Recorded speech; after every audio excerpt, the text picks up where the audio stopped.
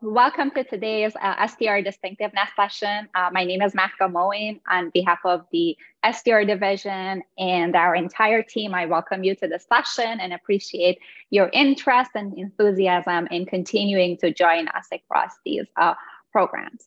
The focus of today's session is a series that we're labeling STR Distinctiveness Dialogues. Today, we're going to have a spotlight on entrepreneurship.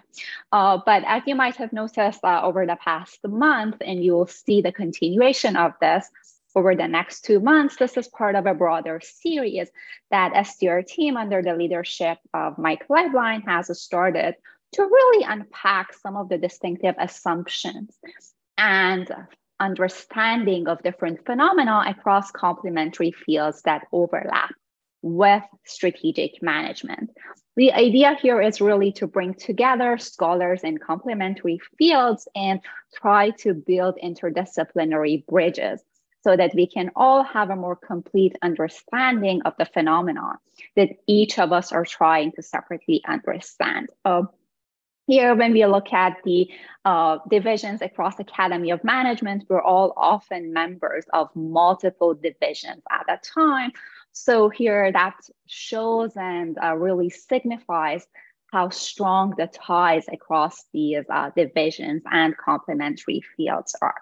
So for entrepreneurship, we're especially positioned in an area where entrepreneurship has even a broader tent to it.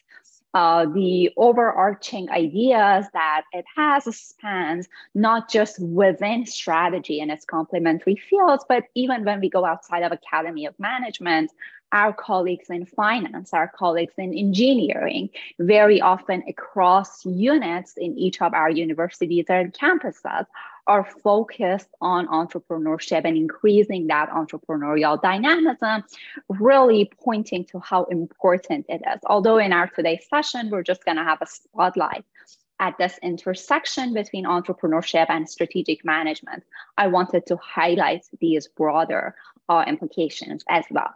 So for this particular session, we're honored to be joined by 5 distinguished scholars who have studied entrepreneurship from different angles and are also bringing different disciplinary perspectives within management, whether it be economics, sociology, more entrepreneurship strategy sides of things. We're very, very pleased to be joined by Professor Ben Hallen from University of Washington, Professor Peter Klein from Baylor University, Professor Amanda Sharkey from Arizona State University, Professor Dean Shepard from Notre Dame University, and Professor Scott Stern from MIT. Each of them have spent years and years and years with their time, attention, and dedication studying these topics. So without further ado, I'll pass the virtual screen to Ben so that we hear his perspectives. The structure of the session is going to be to hear from each of our panelists with their opening remarks. Then we'll ask for their reflections for each of their own ideas, and then we'll come back and open the discussion. In the meanwhile, please feel free to enter your questions, your thoughts in the chat so that we can revisit them later. Ben? Great. Well, thank you so much to Mahka, to Mike, to Tomas, to everyone who's organizing this. This is a great opportunity. I'm looking forward to learning a lot. I'm going to go ahead and share my screen here. And what I'm going to do is I'm going to talk about my sort of experiences at the intersection of strategy and entrepreneurship. You know, my own experiences, in my view, is they are highly complementary. I'll offer the lens there. I'm looking forward to hearing what the other panelists say as well. I'm really excited about this dialogue. And so thank you again for organizing this. And thank you to everyone for making the time today. So some quick notes on me, and this hopefully helps explain a little bit about the perspective I have taken in my career. Did my PhD, Stanford, Management Science and Engineering, was really fortunate to work with Kathy Eisenhart and continue to work with her. Also on my committee was Rita Katila, and we've since co-authored and learned a lot from her. And so that sort of gives you a little bit of a background on my sort of intellectual heritage. A former entrepreneur and engineer, doubly computer science, entrepreneur in the email newsletter space for a couple of years. Mixed methods researcher, so do a combination of quantitative and qualitative work. Academic appointments, Maryland, LBS, and now Washington. And the reason I wanted to bring that up is just also be straightforward about, I've been in departments that are, either broad management departments like at Maryland here in Washington, or explicitly strategy and entrepreneurship groups like at LBS. My academy participation has mostly been in the STR division, so former representative at large there, and current AE at S&J. As thinking about this question, I went to my research statement, and the last one I had updated and said, okay, how do I sort of view myself? And I've generally framed my research as exploring how can entrepreneurs accelerate the growth of new organizations by mobilizing resources, building the right networks, and learning from others. And then have been very explicit that I draw from, contribute to strategy and organizational theories of social networks, resource mobilization, learning, and scaling, while also offering actionable guidance to entrepreneurs and their supporters. And so this is really sort of bringing together the two sides of my background of, having that entrepreneurial experience, feeling, hey, this is really, really hard to build these companies. And then being trained in the strategic management tradition of saying, wow, these theories have a lot of power to address these questions. And at the same time, also lie at the edge of where, the theories sometimes need some extension, some adaptation. Sometimes we need new theory to explain the questions that are core to entrepreneurship. But I think they can very much be approached from a strategy lens oftentimes. As background, where I've tended to focus in terms of academic conversations is really sort of the classic strategic management journals. So AMJ, Annals, ASQ, Org Science, S&J. So how do I see these fields? My take is that, and in my own career, is that there's substantial overlap between strategy and entrepreneurship. In the journals and the questions we are interested in. And you can really participate in this in a variety of different ways. Some key similarities: the normative emphasis, the focus on value creation and capture, the interest in nascent markets, dynamic markets, innovation, and many of the theoretical logics. Where do we see some differences? And as I started to make this list, I kept thinking, well, here's a caveat to that. So big caveat, sort of. Time frame. Classic theories of strategy and empirical studies. Oftentimes you're looking at sort of ROA or something similar pretty soon out. Entrepreneurship, we're often interested in value creation and capture over a much longer time horizon, but we may study, say, resource mobilization that has a shorter time horizon. Availability of data.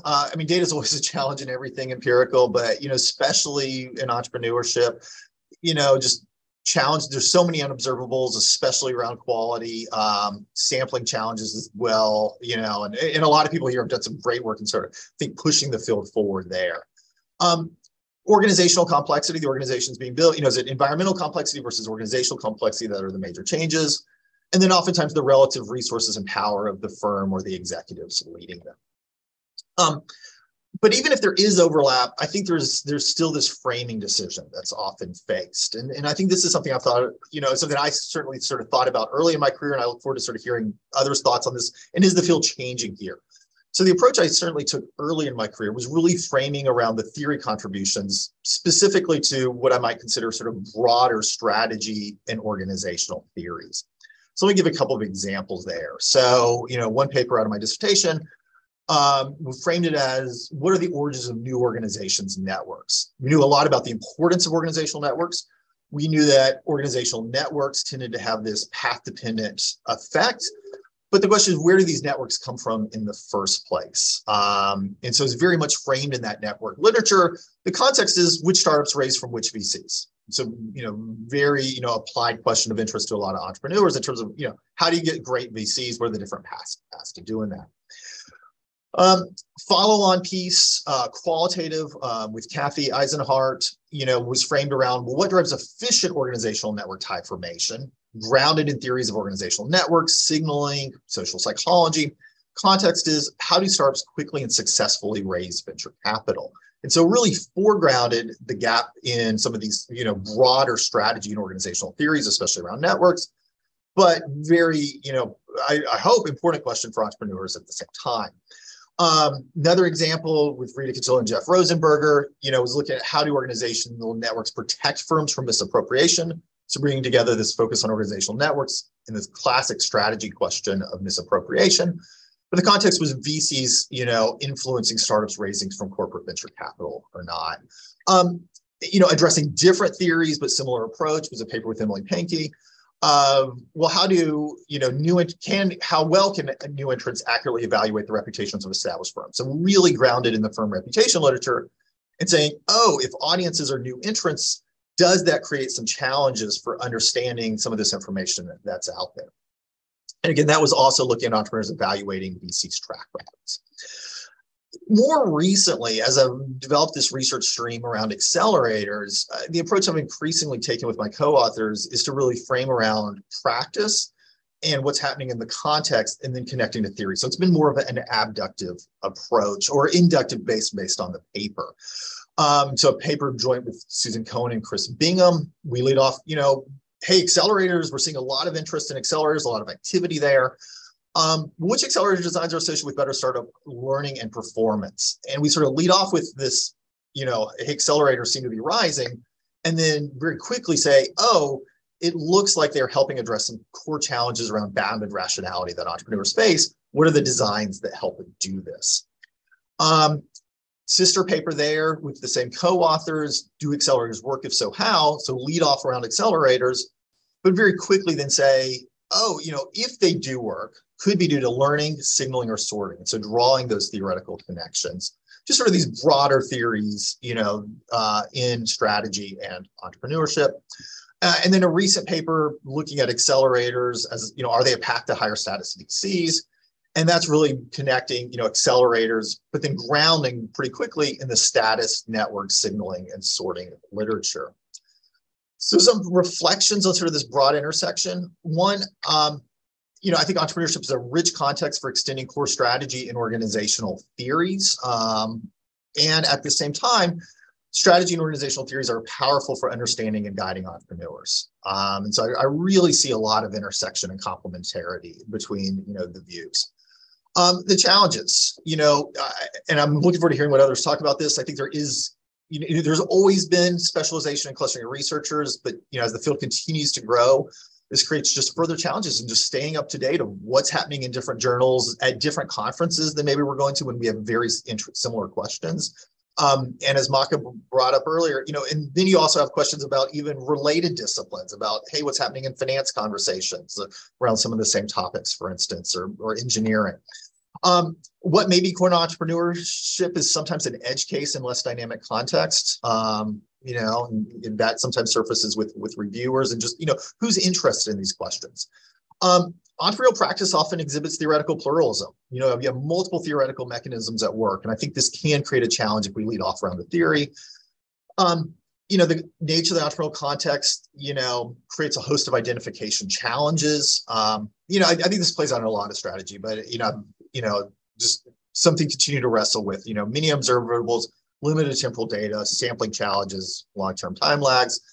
And at the same time, theoretical framings can limit the clarity of insight from practice. And I would also add to that two other disciplines as well, that if we're very focused around sort of how do we contribute to our theories, some of the connections in terms of what do we know about the context may not be as apparent there.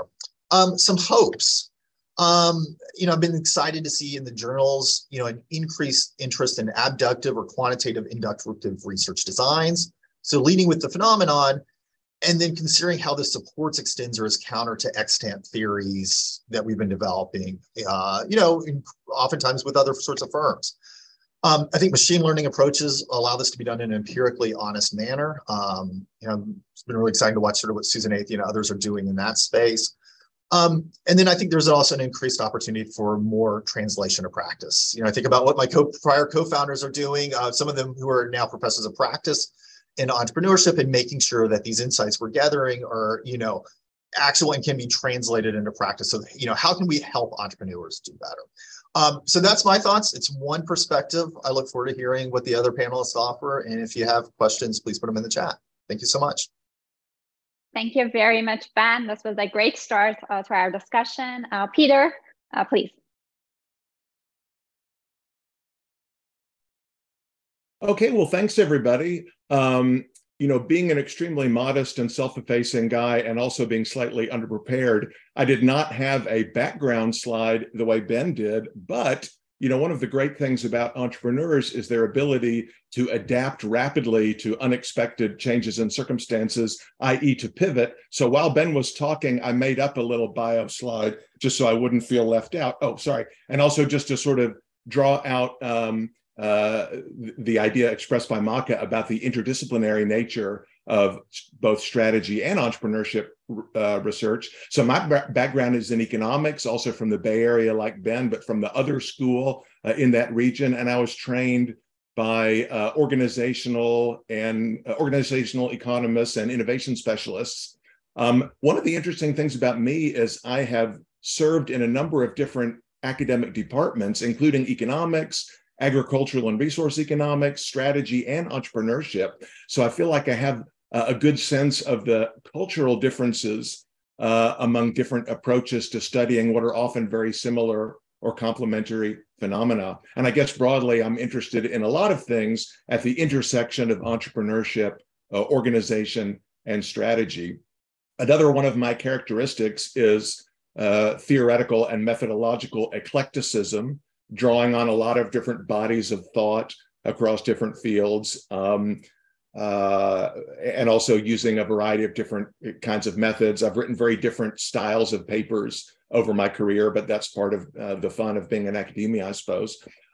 More recently, I've been working a lot on the nature of what my co-authors and I call entrepreneurial judgment, and also how entrepreneurship is related to things like ownership, how both new and existing organizations learn, and how entrepreneurs attempt to communicate with important stakeholders, including venture funders. So I would say I'm pretty opportunistic, and maybe towards the end of the session, we'll get into some more kind of, tactical career advice. But I think being, sort of aware of opportunities in the environment within which one can make a contribution, even if it's different from sort of the strategic plan that you had for your career, is an important part of being successful in our field.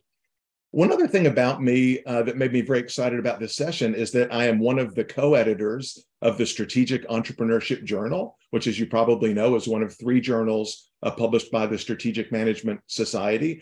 SEJ is now 15 years old, so it's getting more mature as an entrepreneurship journal. In the early years of publication, there was some confusion in the market about exactly what the journal was and what kind of research it was looking for. So, SEJ used to get a lot of papers that I would describe as obvious SMJ rejects, strategy papers that did not make it at SMJ, which is the more established and, more prestigious journal in this set. And then authors would think, oh, well, I'll just send it to the next SMS journal, which is pretty much the same thing, but with a slightly lower impact factor. That's not at all what SEJ was designed to be. And, we've made an effort to market the journal a little bit more precisely in recent years as a general interest entrepreneurship journal, looking for top tier research in all areas of entrepreneurship. However, we still have the sort of legacy challenge of the name Strategic Entrepreneurship Journal. I get a lot of queries from potential submitters, well, what exactly is strategic entrepreneurship? Is my paper strategic entrepreneurship, or is it entrepreneurship, or is it strategy? And so I've been thinking a lot about how these different bodies of thought integrate. Maybe what I'd like to do here is, help you sort of think about some ways to understand the distinctions between strategy and entrepreneurship. So there are different ways to understand what is an academic field of study. And there's what you might call a substantive or intellectual definition of an academic field, where the boundaries are determined by things like the core research questions or explananda, the things to be explained, the phenomena to be explained in that field, the core constructs that are acceptable in the field, its disciplinary foundations, what sort of research methods or modes of discourse are acceptable. Right. So if you do a quick and dirty side-by-side comparison, we might describe the core phenomenon or construct of strategy to be, differences across firms in performance. And performance can be measured in a lot of different ways. And of course, there's a lot more subtlety and nuance and a whole set of allied research questions that revolve around this core one. But I think most people would agree that the field of strategic analysis or strategic management aims at understanding why some organizations perform better than others. What are the key explananda for entrepreneurship? Well, here it's a little bit more diverse, right? So you have, a lot of research that's at the firm level or maybe even the industry level. Where do new organizations come from? How do organizations grow? And again, why do some new organizations perform better or grow faster than others? But there's also a lot of literature at the individual level. Why do some people choose to become entrepreneurs, meaning self-employed business owners as opposed to employees? There's also, psychological literature on traits, personality characteristics, and other attributes of individuals. What is entrepreneurial thinking, or what is an entrepreneurial mindset? So there's a little bit more variety, I think, in the first row for the entrepreneurship field than the strategy field.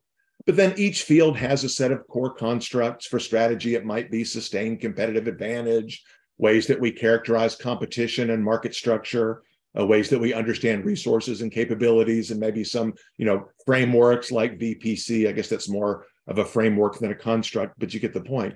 Entrepreneurship also has a set of core constructs like entrepreneurial opportunities, which may be discovered or created, as they say, different ways to understand uncertainty and judgment, concepts of creativity, innovativeness. And the reason I put the little, fighting guys in this box is because I think it's fair to say there is less consensus in the entrepreneurship field about the merits of these different core constructs than you find in strategy. There's not many people in strategy saying, well, the whole concept of sustained competitive advantage is nonsense. We shouldn't be using that term at all. Whereas in entrepreneurship, you still have these lively debates about what is an opportunity and should we even, talk about opportunities? Should we have some other unit of analysis, which again makes it fun, but also makes it a challenge, especially for newer scholars. I think the disciplinary foundations of the two fields are largely similar, though maybe there's a little bit more psychology in the entrepreneurship space because of the individual level of analysis. And again, I think the kinds of research methods, the language that people use in writing papers, really not too different. Although, again, there's probably a little bit more psychometrics in entrepreneurship because some of that literature looks at individuals. But here's sort of a key point. There is another way to think about an academic field or discipline, what you might call a sociological or institutional definition of a field. In other words, an academic field is defined by a group of people who identify as being in that field. I think the more technical term for this is a community of practice. So if there are a group of scholars who say, yes, I am a strategy scholar and I hang out with other strategy scholars, that makes strategy a field. Same thing for entrepreneurship. Well, by this definition, you clearly have partially overlapping strategy fields and entrepreneurship fields, right? With different organizations, different conferences, different, funding mechanisms, different academic departments, academic positions. I'm in a department now that is called the Department of Entrepreneurship and Corporate Innovation. It's a standalone entrepreneurship department, but there are a lot of entrepreneurship scholars who are in a management department or maybe a strategy and entrepreneurship department, but still identify primarily as entrepreneurship scholars, whereas others might identify primarily as strategy scholars, and some job listings might be tagged as one or the other. And of course, there are a lot of journals that would describe themselves as strategy journals or as entrepreneurship journals. And of course, general interest journals welcome publications and research projects, both by self-identified strategy and entrepreneurship scholars. Another marker of an academic field in this sense is its celebrity practitioners.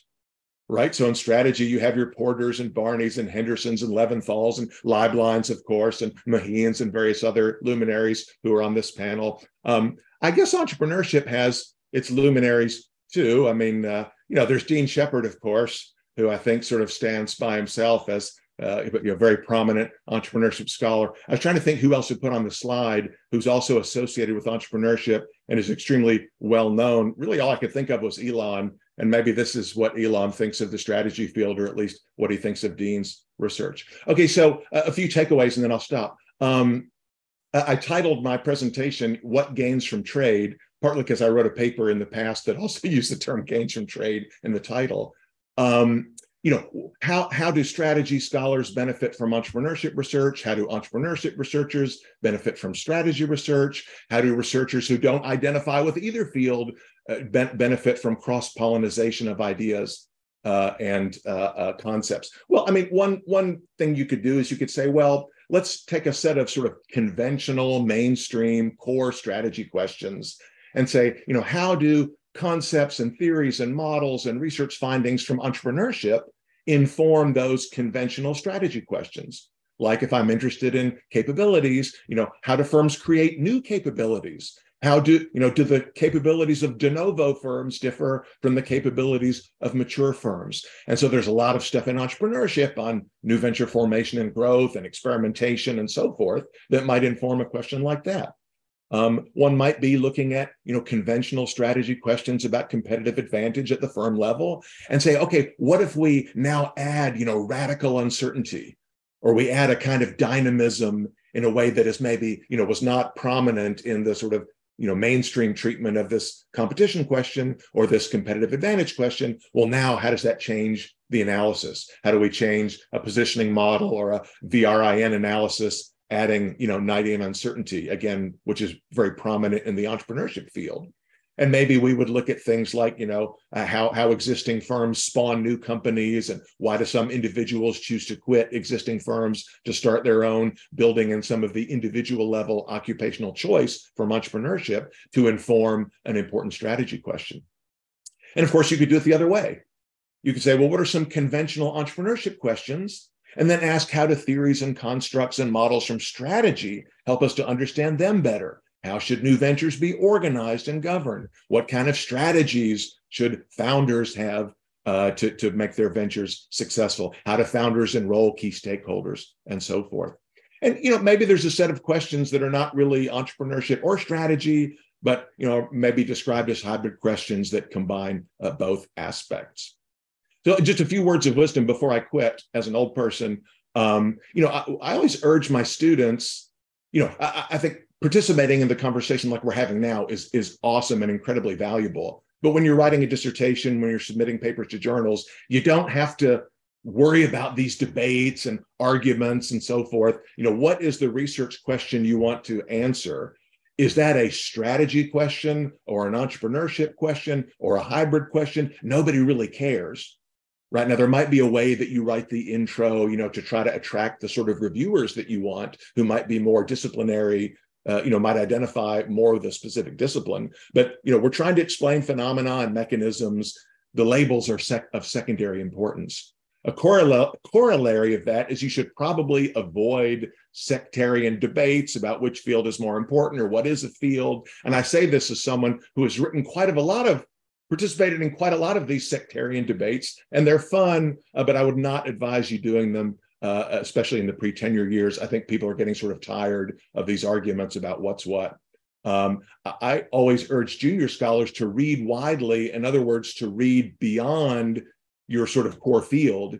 If you think you mainly do strategy, read in entrepreneurship and finance and history and all technology and all kinds of other fields as well, with purpose, not just sort of not without any sort of structure. But don't be afraid to stick only to the journals in your narrow disciplinary orientation. And I think probably a general lesson from this whole conversation is that we would all probably agree that the core contributions to knowledge, the most important paradigm shifting contributions, typically come at the margin between disciplines rather than within traditionally defined disciplines. You have to master one or more disciplines before you can do this. But if you think increasingly in an interdisciplinary manner, I think you're more likely to produce research that generates real novel insight. Thank you. Thank you very much, Peter, and I appreciate you raising this idea that much of the novelty arises at this interdisciplinary intersection, which is really consistent with the idea of this session. Amanda, appreciate yours. Okay, so first I just wanted to say thanks to Mahka for the opportunity to offer my perspective and to engage with the other panelists on this session. I've already enjoyed what we've heard from Ben and from Peter so far. So when I received this invitation, I was really intrigued and said yes to it, mainly because I hadn't really given a lot of thought to this kind of field level question of what are the distinctive aspects of STR and entrepreneurship research and what are the commonalities. And so this is kind of a nice chance for me to reflect on that question. So I thought I would start by giving you, as the others have, just a little bit of a background on my own career trajectory and where it's kind of intersected with the fields of strategy and entrepreneurship. So my doctoral training was at Stanford, another West Coast person on this panel, in sociology, and much of my research is focused around the role of information intermediaries and kind of how they affect organizational outcomes, mainly through social evaluation processes. And so I would say I'm first and foremost kind of an OMT person, like many of us kind of have different allegiances here, who does work that has strong implications for strategy and also some work in the entrepreneurship space. So I may be sort of the most peripheral on this panel, but hopefully that perspective is valuable, having a little bit of distance from this. So I started my career at the University of Chicago, where I was an assistant and then associate professor of strategy and organizations in a department that was called the Organizations and Markets Group. And at U of C, I taught a class that was called Strategy and Structure. And after I taught it one time through, I kind of took the famous sort of advice from Michael Porter, which was to do something different. And I revamped the course to like strongly differentiate it from my economist colleagues who were teaching competitive strategy. And I shifted it to be more of a strategy execution class, something about the role of the organization in executing on strategy as much as possible.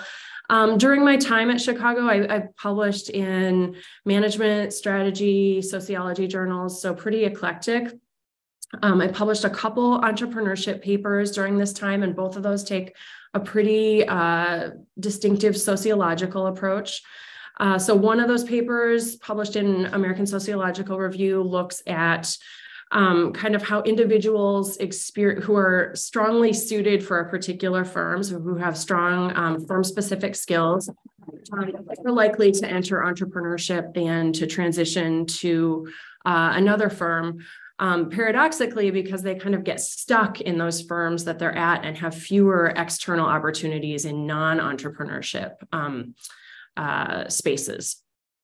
And so that one I think is really core or sits really right at the intersection of strategy and entrepreneurship, because we were thinking about existing firms and how they lead people potentially, those conditions in existing firms lead people to found new ventures. The other entrepreneurship paper that I published during that time was kind of more core, I would say, in the entrepreneurship space. So this one is with Sarah Tabo and looked at gender differences in the likelihood of entrepreneurs accessing financing, and tried to explain kind of some of the disparity in those differences. And I just mentioned those because both of them, I think it's interesting that both of those were published in sociology journals, American Sociological Review and Sociological Science. And I think that really says something about how broad the interest in entrepreneurship is very generally. This past summer, I moved to Arizona State, and now I am officially working in a management and entrepreneurship department, though I'm still teaching a course that is has strategy in its title. And so I just share this, not to claim that my career is typical or representative necessarily in any way, but I think you see sort of this blurriness of boundaries in terms of strategy and entrepreneurship. And I'm going to come back to that at the end of what I'd like to say here. So with that kind of as an understanding of where I'm coming from, I thought I would kind of, since this is aimed a little bit more towards junior scholars, I thought I would start by saying kind of what I think about what are the key questions that these two fields try to tackle. And I think I'm going to offer a couple definitions I don't think will be at all controversial here. So when I think of strategy, I think of kind of the core Michael Porter, Richard Rumelt kind of questions. What explains the difference in firm performance? How can firms effectively create and capture value? I think about the question of sustainable competitive advantage. How can that be built? And then when I think about entrepreneurship, kind of on the other side of things, I'm thinking mostly about kind of opportunity recognition and taking that recognized opportunity, exploiting that opportunity by starting a business. What's the likelihood of that business succeeding? And then maybe more broadly, kind of what are the impacts of individuals engaging in entrepreneurship?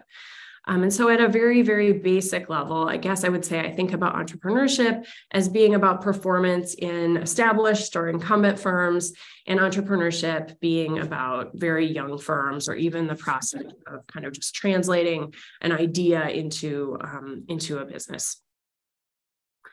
So what do I see as kind of the points of connection between these incumbent firms and startups? And as you hear me talking about this is kind of, I'm taking maybe more of a practice perspective, but I think this matches well with kind of the research that we do.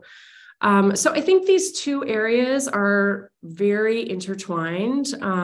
So if we think about it at the firm level, for sure, the founding of new businesses can affect essentially the profitability of existing firms, and vice versa. The profitability of incumbent firms is kind of a cognitive barrier, I would say, that affects entrepreneurs' decisions to enter a particular space. And so I think there's quite a back and forth between those two things.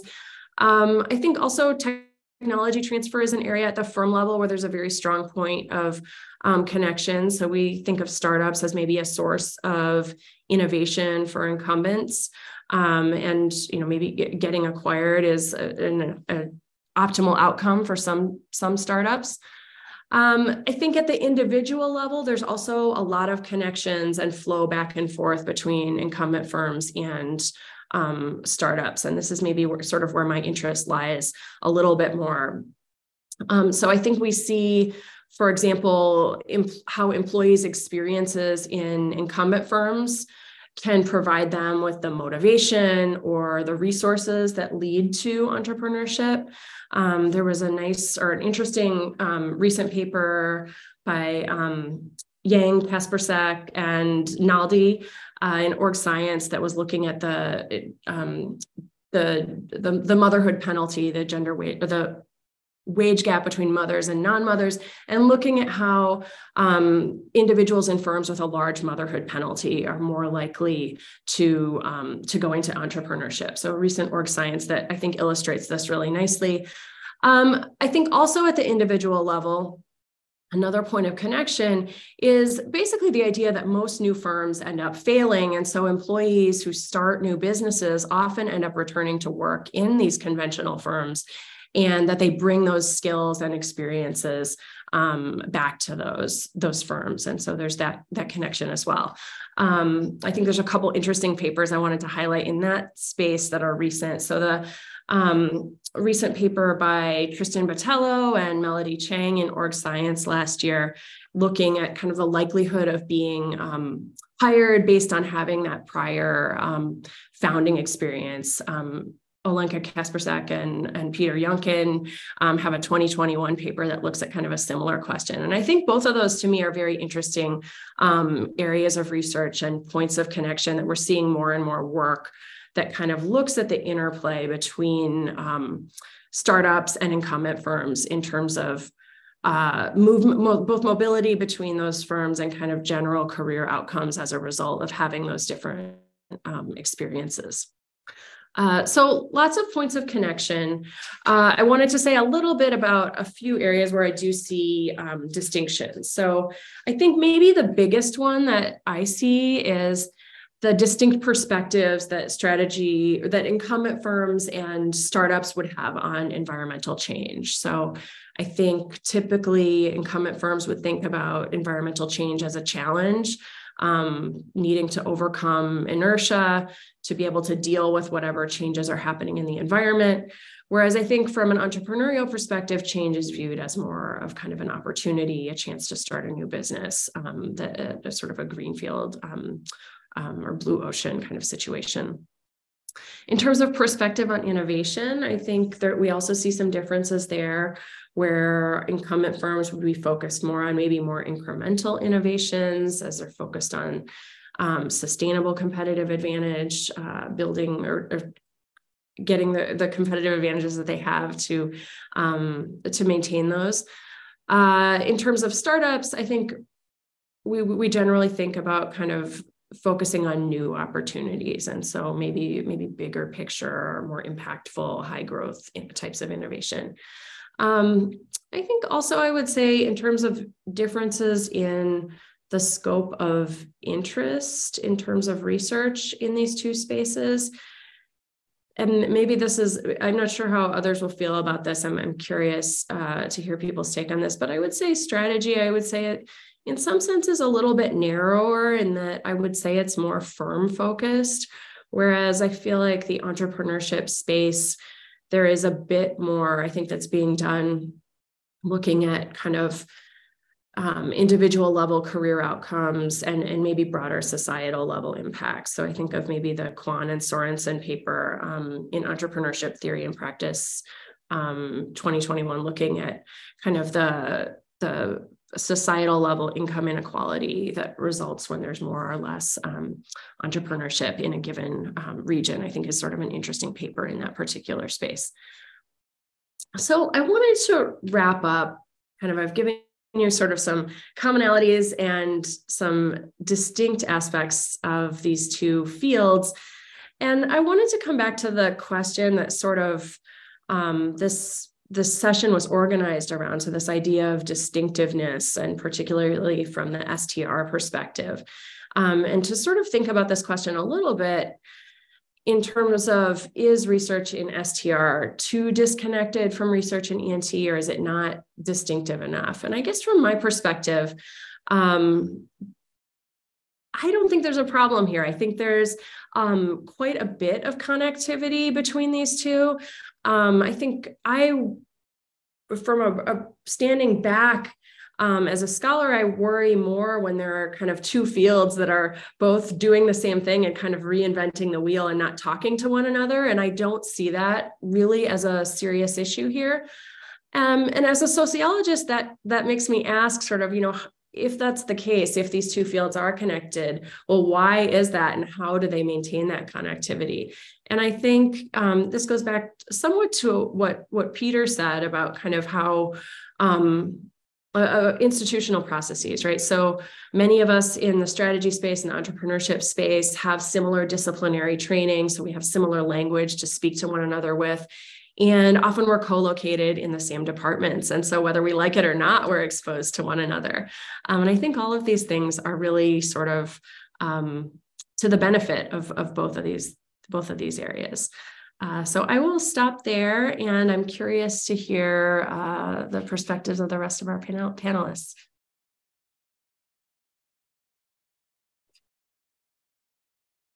Okay, is it me, Mahka? All right, good, thank you. And it's been very interesting to hear everyone speak so far.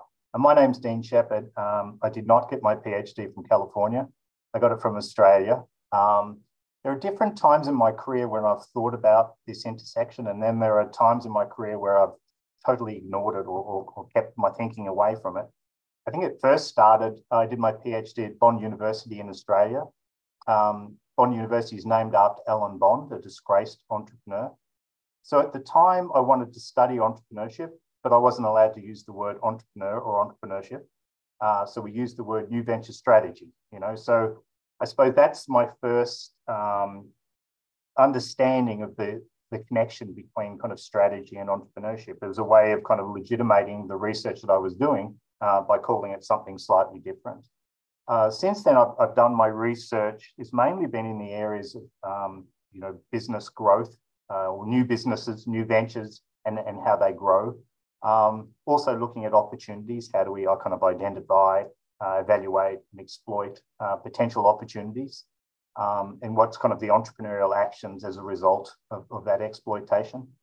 Decision-making research in terms of venture capitalist decision-making, but also entrepreneurs' decision-making, how they decide to enter particular markets or how they evaluate opportunities. And I've also been looking at the kind of the dark side of entrepreneurship where, the common law, other than what was happening in Australia, but in America, and most of the research, we think about how entrepreneurs are like supermen or superwomen who always do good things. And I try to think more of entrepreneurship as a tool that can be used for good, but also can be used for evil. And so I tried to look at, when do entrepreneurs act and actually experience a dark side to entrepreneurship, but also, what are the destructive elements to entrepreneurship as well. And then I've also more recently tried to look at the intersection across all of these by looking at adversity and trying to look at, when there are adverse events such as natural disasters, how do people engage in kind of entrepreneurship as a response to these adverse events to try and eliminate the suffering of those people around them. And also chronic adversity, so looking at kind of extreme adverse contexts in which people are almost born into these contexts.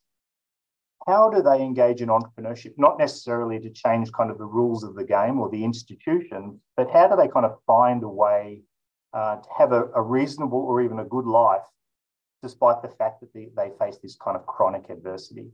So I really kind of focused on those areas. As a junior scholar, I used to think about the intersection in this way.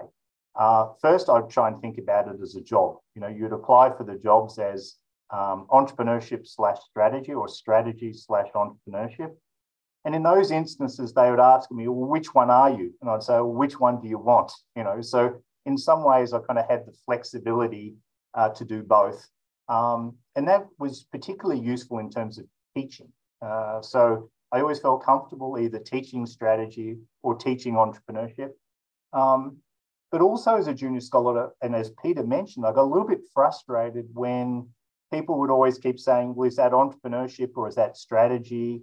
And then I would say, well, this is what I'm trying to study, and this is what I'm interested in explaining it. Now, whether you call it entrepreneurship or you call it strategy, I don't really care. I'm interested in trying to explain this phenomena using this theory or developing this theory and publishing it and making a contribution to that discussion or that scholarly conversation. So I tried to not think about it too much, other than when I became the editor of the Journal of Business Venturing, and I had to think about it again because it's a journal that's dedicated to entrepreneurship. So I had to have some sort of understanding of what was entrepreneurship and what was not entrepreneurship. And I really kind of took a kind of more a pluralistic perspective to try and say, well, I allowed the authors to try and make the case to me and to the readers that their paper actually made a contribution to entrepreneurship. I didn't want to put constraints too early on the field because I didn't want my definition to constrain it. I wanted to be able to grow and to have life. So when I move in and out of this kind of thinking about the intersection, Mahka invited me to be part of this panel, and it gave me a chance to kind of reflect on it again. I'd say now that I'm an entrepreneurship scholar, but I also don't care, whether you call me an entrepreneurship scholar or not. So what are the biggest differences between them? I just try and think about this in a very simple way, and I think Amanda touched on this as well, is that strategy or strategic management is largely focused on established organizations. And entrepreneurship is focused on new or young, growing organizations. But I think, we could even take a step further and say, maybe they're interested in pre-firm, right? Organizational emergence, or what happens before an organization even exists.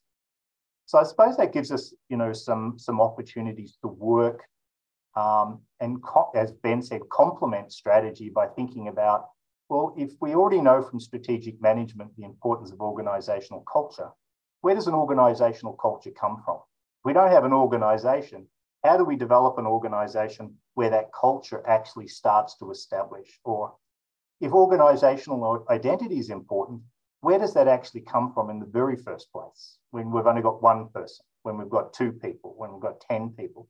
Same with organisational knowledge, same with organisational capabilities. So we have a bit of an idea from strategy about how these things might change. We definitely have an idea of why they're important. Therefore, entrepreneurship can say, given we know those things from strategy, where do they actually come from in the very first place? It's kind of like the Big Bang theory of strategic management. When we talk about what are the key assumptions of the 2 fields, this is just my perspective, so I know other people are likely to differ. But for me, entrepreneurship has fewer assumptions, does not have this kind of dominant dependent variable. And I think Peter was talking specifically about that, where strategy is often related to, well, how does it impact organisational performance or sustainable competitive advantage or profitability, something along those lines, where entrepreneurship doesn't necessarily have a specific dependent variable, although we do kind of unify around maybe the independent variables in terms of thinking about, opportunities or new venture creation, all those types of things. We also really, and as Amanda was suggesting, we don't necessarily have a dominant level of analysis, right? So entrepreneurship scholars often work at the firm level. They may work at the individual level in order to try and create an organisation that exists at the start. And this is not my area, but there are a lot of really great scholars like Howard Aldrich and Mike Lounsbury who kind of work at the institutional level and refer to it as institutional entrepreneurship, where somehow institutions get changed or institutions get created. I think we also have less dominant paradigms. And I think, again, Peter was talking about something similar. We don't have these kind of overarching resource-based view or the IO economics perspective of strategy. We have a kind of less dominant paradigms. Now, a lot of people will say, well, that's not a good thing. And for some scholars, it's not a good thing. I actually kind of enjoy it, the fact that we kind of have this freedom. So the unifier for entrepreneurship to me is something around the notion of new entry, whether it's kind of the creation of opportunities or kind of new venture creation. I suppose what's particularly distinctive is pre-organisation or pre-firm is what's distinctive, but doesn't mean that we can't have it within established organisations or at other levels of analysis. So I think that's, in some ways, what are the connections? Well, if we think about strategy as an established firm, entrepreneurship might be, well, how does it become established? And then it might be, well, how do we even become a firm, right? So, I can see the interface between those two as the connection. Maybe entrepreneurship might get us to be an established organisation, but once we're an established organisation, how do we remain entrepreneurial if that's important? Or if it's not important, why isn't it important? But also I think, the connections are still important in that, as I'm reminded here at Notre Dame, and now that we've started a doctoral program, is that many of the jobs in strategy / entrepreneurship, and many of the jobs in entrepreneurship are entrepreneurship / strategy. So as I think about creating this kind of scholarly identity for my doctoral students, I've got to think, what does that mean for developing their scholarly identity in terms of jobs, in terms of career, in terms of publishing, those types of things. So once again, I'm back thinking about what these connections are. What's the future? What can be gained? I think was one of the questions Mahka asked us about taking a dominant entrepreneurship perspective and also taking a dominant strategy perspective. I think from taking a dominant entrepreneurship perspective towards my research, I feel like I've got more freedom. and that, you know, in some ways I can kind of be more creative as a result of that freedom. I kind of have those less constraints because, as I mentioned, we have kind of fewer assumptions, fewer dominant dependent variables, those types of things. So I think there are, you know, there's plenty of research opportunities that exist in entrepreneurship. And I suppose that's why I spend most of my time there. But what's the advantages or what's to be gained from taking strategic management perspective? I think you kind of have a large established body of literature from which to work. So I think, you know, the gaps in the knowledge and being able to articulate those gaps and position your research is a lot easier. All right. I know people are probably going to disagree with me, but I think it's easier. You have these established assumptions, so you're not always kind of fighting people about what those assumptions are. Those assumptions can be given, and we can kind of build on those foundations more easily and more quickly in order to create a contribution. And therefore, I just think positioning the papers may be a little bit easier. So the topics that happen across both of these areas, I think, you know, obviously it's where the intersection of the pre and the new firm and the established firm exists. I think scaling and growth is an area that's an obvious intersection between the two. And I think we're just starting to see a lot more research now on scaling. Obviously, internal corporate ventures is an aspect of, say, corporate entrepreneurship and kind of related to innovation in established organizations. I think when Rita McGrath did her research on real options reasoning in 1999, it's a long time ago, really kind of brought about how we can think about managing uncertainty in established organizations through kind of a portfolio of real options. I think that's a fantastic intersection between the two. I think, you know, we could also do more at the intersection at resourcefulness. So, I mean, how to kind of establish organizations, not so much rely on the resources they have, but on being more resourceful. And, you know, I finally finish off with some of the aspects that, you know, my good friend Jerry George would always talk about is facing these kind of grand challenges. And I think entrepreneurship and strategy at the intersection can look at some of the grand challenges in terms of looking at poverty, corruption, human trafficking, discrimination, stigmatization. I think there are lots of topics there that we can actually start to explore at the intersection between those two areas. So I'll finish it there. Thank you very much, Dean. Scott, appreciate your thoughts.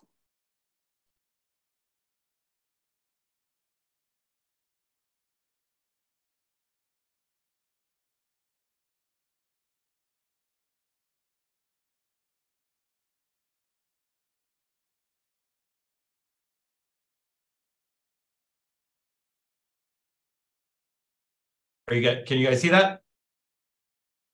Great. And actually give me just 2 seconds. First, I wanted to thank Mahka and the whole gang here.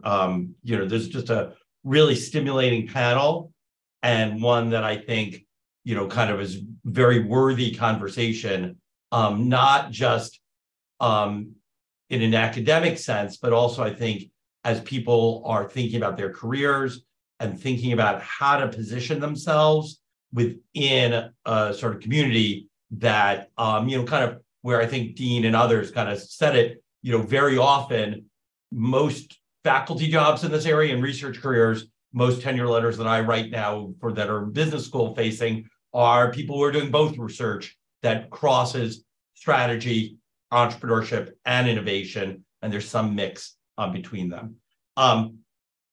I'm going to talk about a bunch of work and a kind of framing that comes from a lot of collaboration with Aaron Scott, my colleague here at MIT, and Josh Gans at the University of Toronto, and a whole bunch of other collaborators. But, you know, obviously, you know, I'm responsible for any errors or, you know, my usual challenges. Okay. So I guess, you know, we got into sort of giving a little bit of background. I am part of the West Coast group. I did my PhD at Stanford under people like Tim Bresnahan and Nate Rosenberg. I'm an economist, and I was a junior faculty member at MIT, and then I was at Kellogg in the management and strategy group there, which is very economics oriented. The group here that I'm a part of, the TIES group, is much more interdisciplinary, but some of you know as well that I've done a lot of work along with Josh Lerner in building the innovation and entrepreneurship programs at the National Bureau of Economic Research for the last 20 years. So, but enough about me. I'm going to kind of actually talk about an example that I think grounds a whole bunch of discussions. And once again, I think this is very, accretive. So there's a student who walked into our classrooms about a decade ago now. His name is Socrates Rosenfeld, which is at least a good name. And he actually was he'd gone to West Point. He had been an Army Ranger. He had served in Iraq and Afghanistan, actually with some high degree of distinction. And then he came to the Sloan School. And the reason I'm choosing him is a few, but one, because he took 2 courses with me. He took, as Amanda would say, competitive strategy, which we teach largely from an economic perspective here at Sloan. And then he took another course with me, entrepreneurial strategy, which is really strategy for startups. And good question is, how do we have those 2 courses in the same, the same place? Because shouldn't one read onto the other? Sock got an A in strategy and an A+ in entrepreneurial strategy. An extraordinary student. And when he told me on graduation that he was going to McKinsey, I said, there's no new information there. That sounds great. And then he kind of walked back into my office, and once again, and he, about 2 years later, and he told me that he had quit McKinsey and he was going to become an entrepreneur. And to Dean's, I think Dean will hopefully, right? And I said, well, what are you going to work on? And he told me cannabis.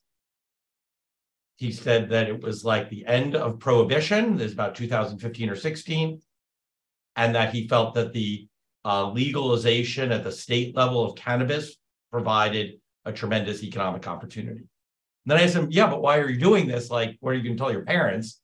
And he was like, when he had actually attracted like 8 great, small team, a co-founder plus a founding team that was very, very strong.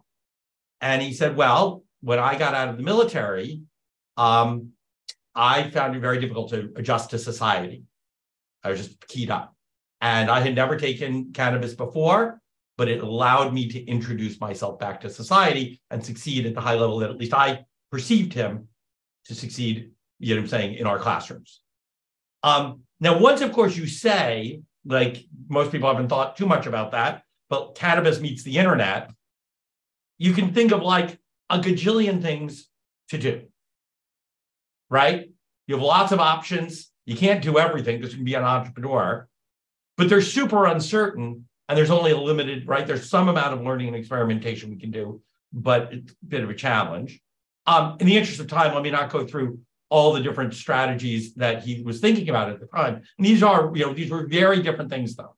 One was opening his own legal dispensary. Others were really working on the supply chain from the product to the dispensaries.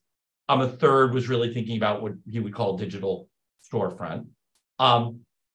Abductively, this is for you, Ben. Here's us doing a little bit of research with Sam Zion's great PhD student from MIT, and there's Sock. Okay.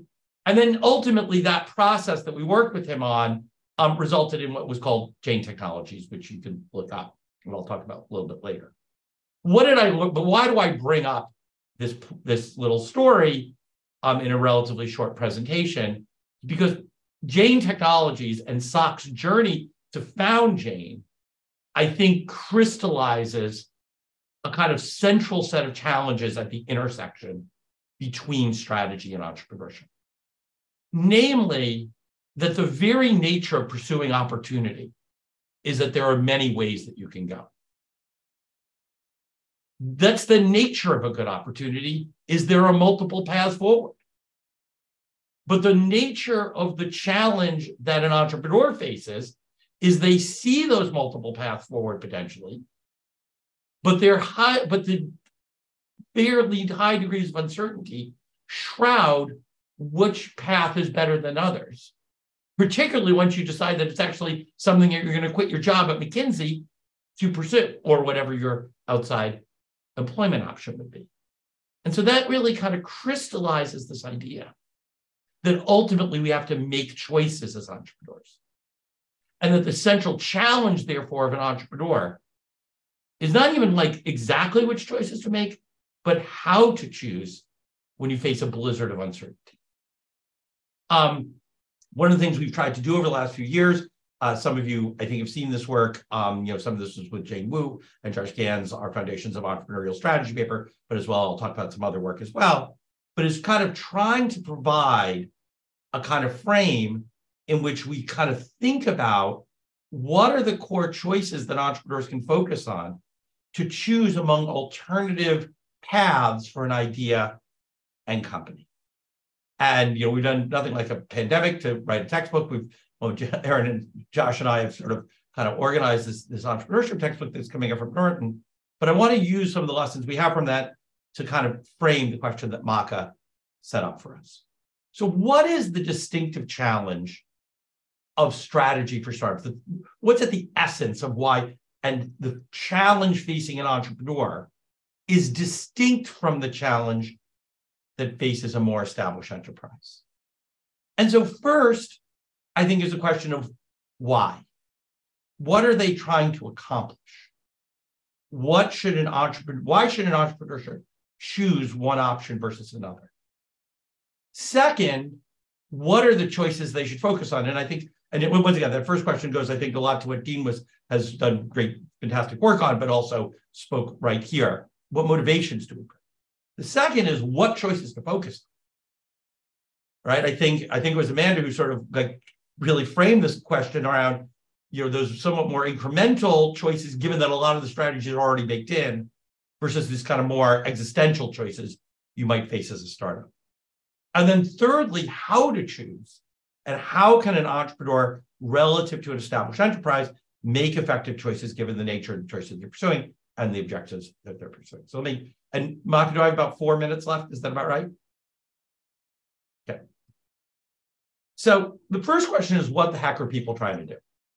And, over the last few years, I've had the opportunity to work with a journalist, Adam Davidson, who founded the NPR's Planet Money, and he wrote a great book called Passion Economy that helped me think about this just in a very synthetic way, or at least I find it to be helpful.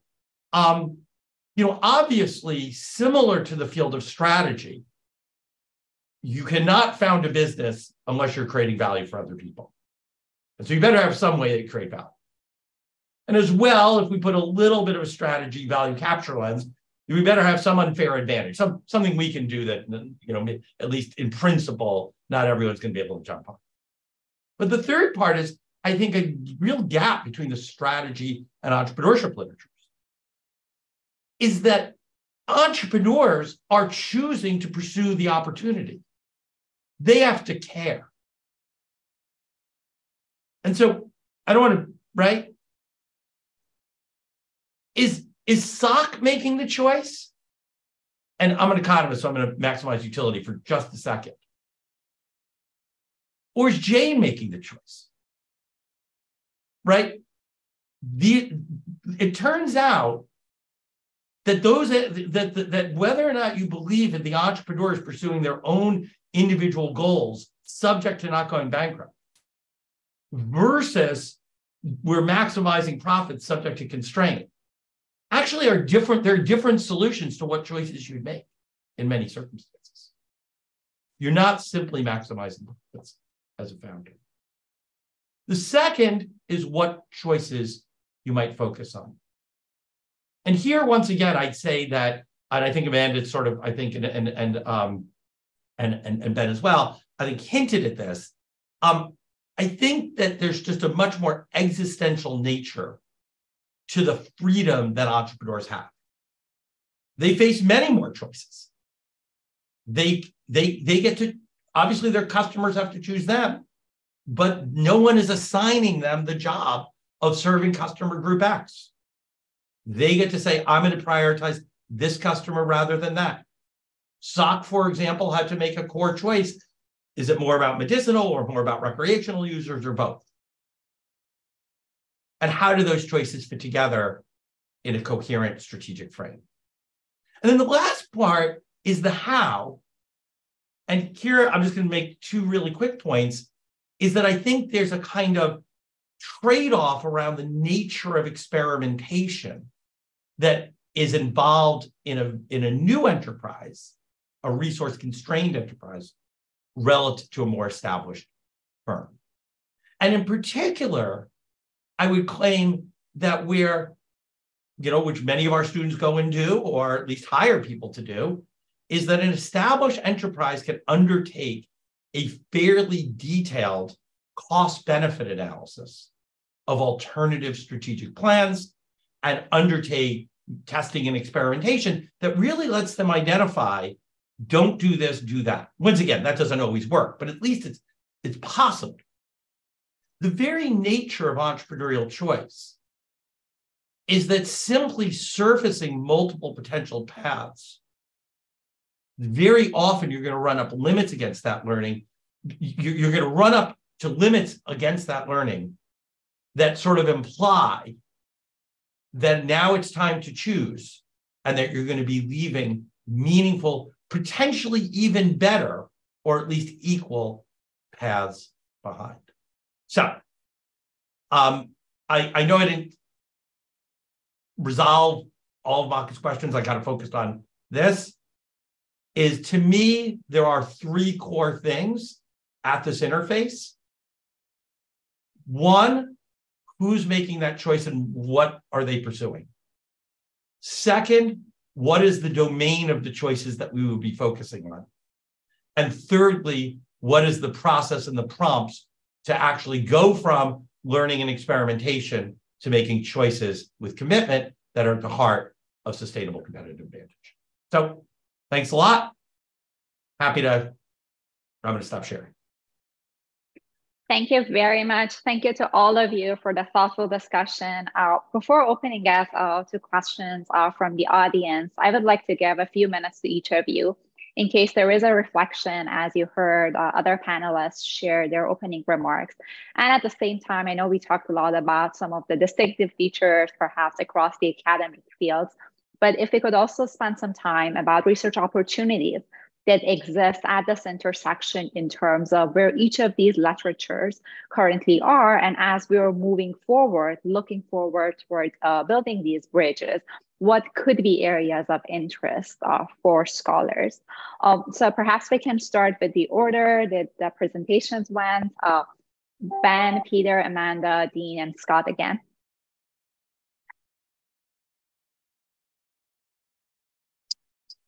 Yeah, I mean, first off, just, thank you again to Mahka, to all the panelists. This is good. I'm going to be processing this a lot. And I was thinking about a lot about the reason I'm wearing a sports coat today, about to go in and teach our executive MBAs. It's an entrepreneurship course. It's also our capstone. And yeah, we have some aspiring entrepreneurs in the room. I'm also going to be walking in with a lot of Amazon and Microsoft product managers. And, and so really thinking, yep, they've taken a strategy course, but how am I I'm pretty explicit that, yeah, we're going to study some of this in context of startups. How can you take these tools in? And, and a lot of these companies are really good at doing this. Let me start with some quick reflections. And then I love the question too about some areas of intersection.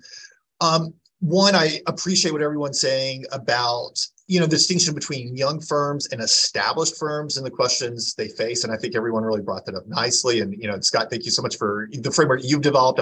That's been fantastic in the classroom. So thank you there. And I think and I appreciate what everyone brought up there about, hey, there are some key differences here about how do we think about the challenges that they face in terms of degrees of flexibility they face, the role of passion. I think it's also important to highlight before the firms even exist. And, Amanda, Dean, Peter, what you were bringing up, all those key questions that often are so many antecedents for which we're interested in strategy.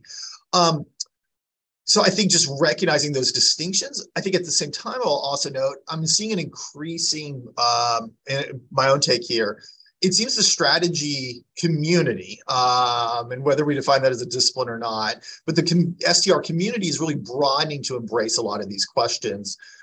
especially to the extent that they either draw on, the levels of firm success, growth, relevant theories, or consider some of the antecedents of that. And so I see a lot of interest in the STR division. For those who are more junior here and sort of thinking at the career stage, and to get a little meta here, I think this in turn raises some questions, and I think a number of the panelists brought this up, of given all those degrees of flexibility, if here are different communities interested in this, and connecting to Scott's framework, where do you choose to sort of position? And I think the advice, I really love to, that Peter offered, Dean and Amanda and others and Scott, of reading broadly. But then there's all these different choices of, where are you sitting your articles? And so I think there are some choices there, and just to be thinking, it is something to consider, looking based on different departments sort of have different taste, if you will. So something to consider. Areas of opportunity at the intersection, I guess two big ones I'm particularly interested in. One is scaling. I think we've classically had a lot of studies of growth, but it just seems like a lot of opportunities to understand this better. And I think not only sort of the exceptional scale of the venture capitalists, but I'm really interested in what I consider sort of mid-scale potential, or what the term my students seem to really like that I use in the classroom is the mighty middle. Ventures that are going to scale, but unlikely to ever be VC backable. And these can be life-changingly profitable for the entrepreneurs, but you're not necessarily building them with a bunch of venture capital. And I think that has some interesting strategic implications and entrepreneurship questions. So, but I think also a whole host of questions about how do you, if we're interested in venture capital, how do you build these exceptional growth papers? These exceptional growth ventures, like what's going to lead to success? What are the challenges along the way? And we have some classic theories. You go think back to Penrose, a lot of the initial framing there was around growth, but continued, I think, big area of opportunity. The other big one, I think, is learning. I think we've increasingly looked at sort of the role of experimentation early on. Experimentation is a great learning path. There's a host of others. And so how do we think about what are some complementary learning mechanisms to use in nascent markets, whether you're a small firm or whether you're a big firm looking to build a new line of business? So again, thanks so much to everyone. Well, this has really been a fantastic session. I've learned a lot from the other presentations. I can't wait to get to the Q&A. A lot of some of the discussion and some of the terrific examples that the presenters have shared about their own work, a lot deals with startups, which is obviously an incredibly important phenomenon or context, not just for entrepreneurship, but for, societal well-being. But, I always try to emphasize that entrepreneurship is not just a context or a domain within which we apply, ideas and theories from other fields.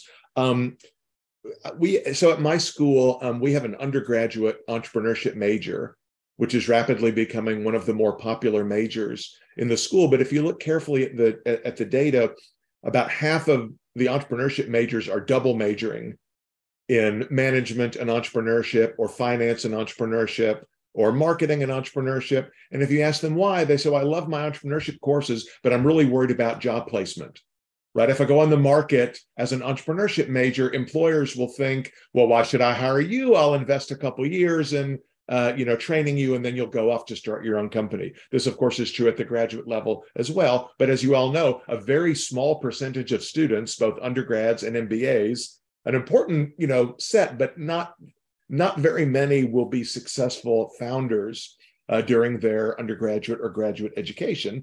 Average age of a first-time founder in the U.S. is, what is it, Dean? 40, mid-40s. So we're always trying to explain also to potential employers that what we teach in the major is a lot of stuff about how you frame and solve problems, how you rank different alternatives, how you judge highly uncertain situations. And these apply in a variety of contexts, not only in the context of the startup. Maybe it's a little bit trite to distinguish between, entrepreneurship as a noun and entrepreneurial as an adjective. But a lot of the times I use the word entrepreneurial. I think we all do. The STR division is a really entrepreneurial group within the academy because they're always coming up with awesome, incredible events like this, like these distinctiveness sessions. It doesn't mean that Mahka or Michael, has founded 3 new companies during their term, on the STR board. So we need to remind ourselves constantly that there are entrepreneurial approaches to dealing with a whole, set of problems. Two real quick research ideas that I think are kind of underexplored.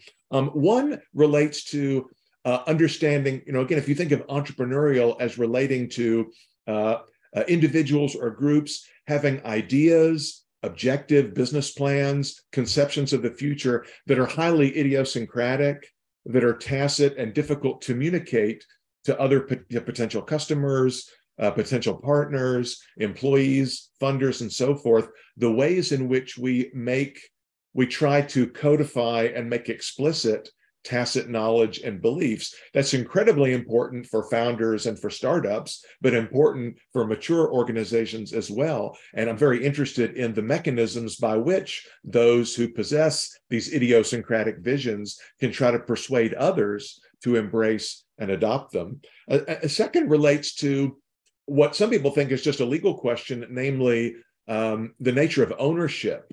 And a lot of my own work in sort of conceptualizing entrepreneurship relates entrepreneurship to a kind of residual decision authority.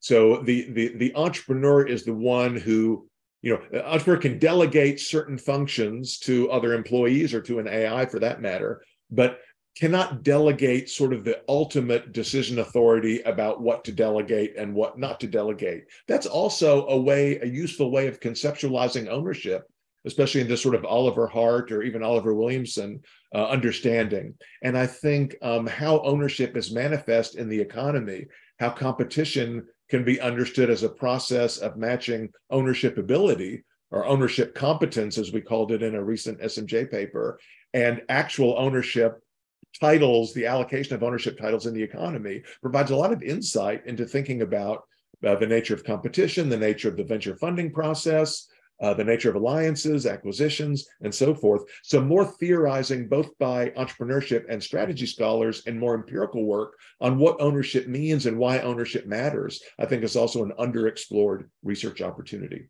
Thanks. Thank you very much, Peter. As we'll hear from the other panelists, I also want to be mindful of time. This would be, I guess, the very first STR panel in the last 3 years that we may have to go a few minutes over time. So I look forward to hearing your thoughts, Amanda, Dean, Scott, and we already have 2 questions in the chat. If you're reading it, perhaps a reflection on those, I would appreciate that too.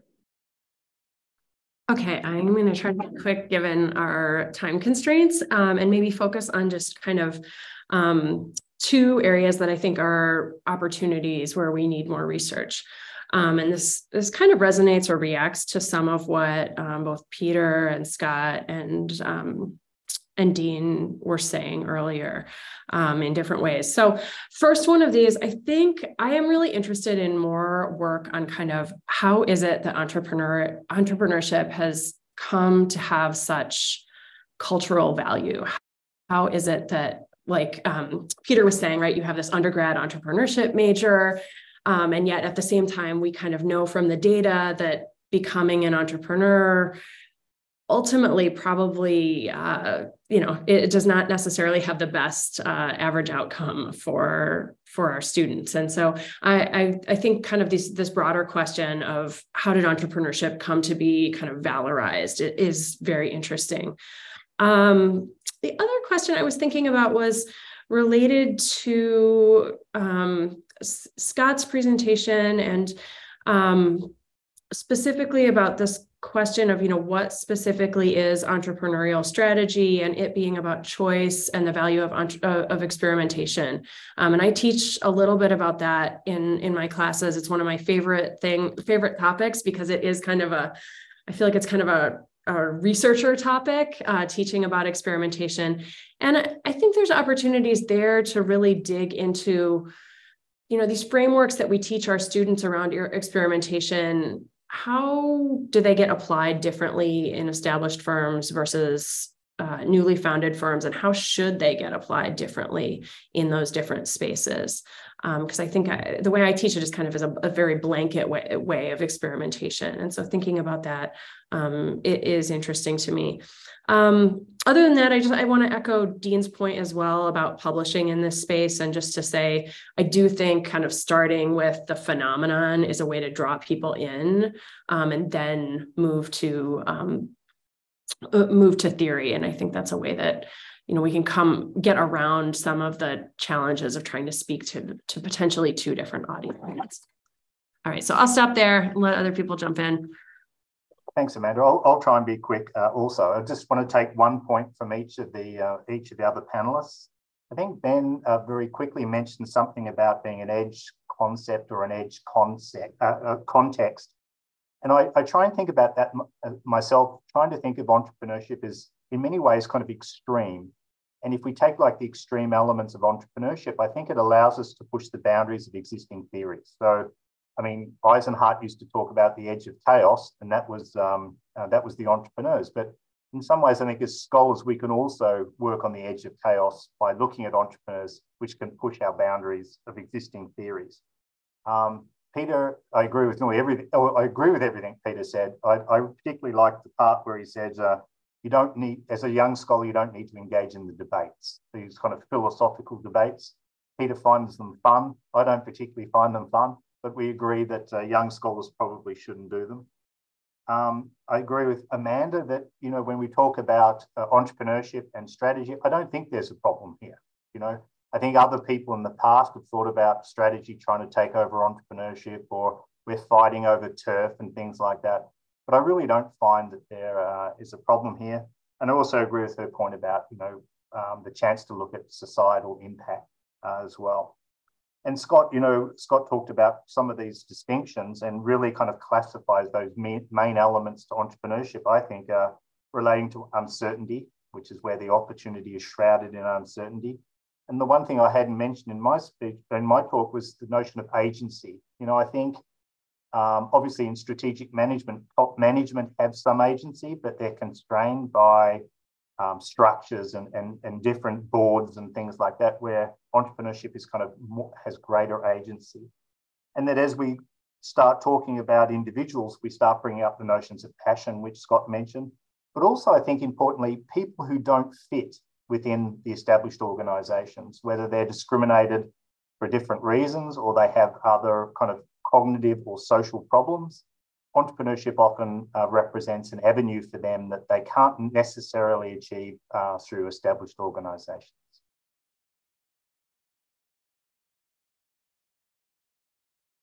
Great. Odino, great.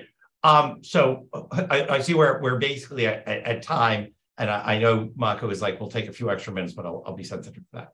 So I'm going to just make 2 points that I think build on this discussion. First, I want to thank the other panelists and Michael and Mahka for organizing all this.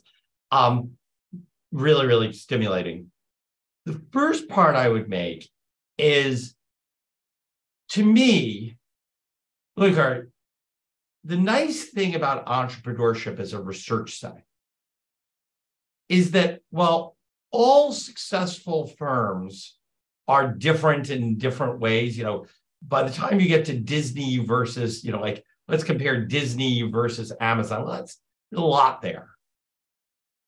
There's a very nice part of entrepreneurs is that there's a lot of them, and that the choices that they face and the challenges they face are in some sense, well, there's differences in that, as Ben talked about, kind of that ambition level, this is a $10 million, $1 million, $10 million, $100 million, $1 billion opportunity.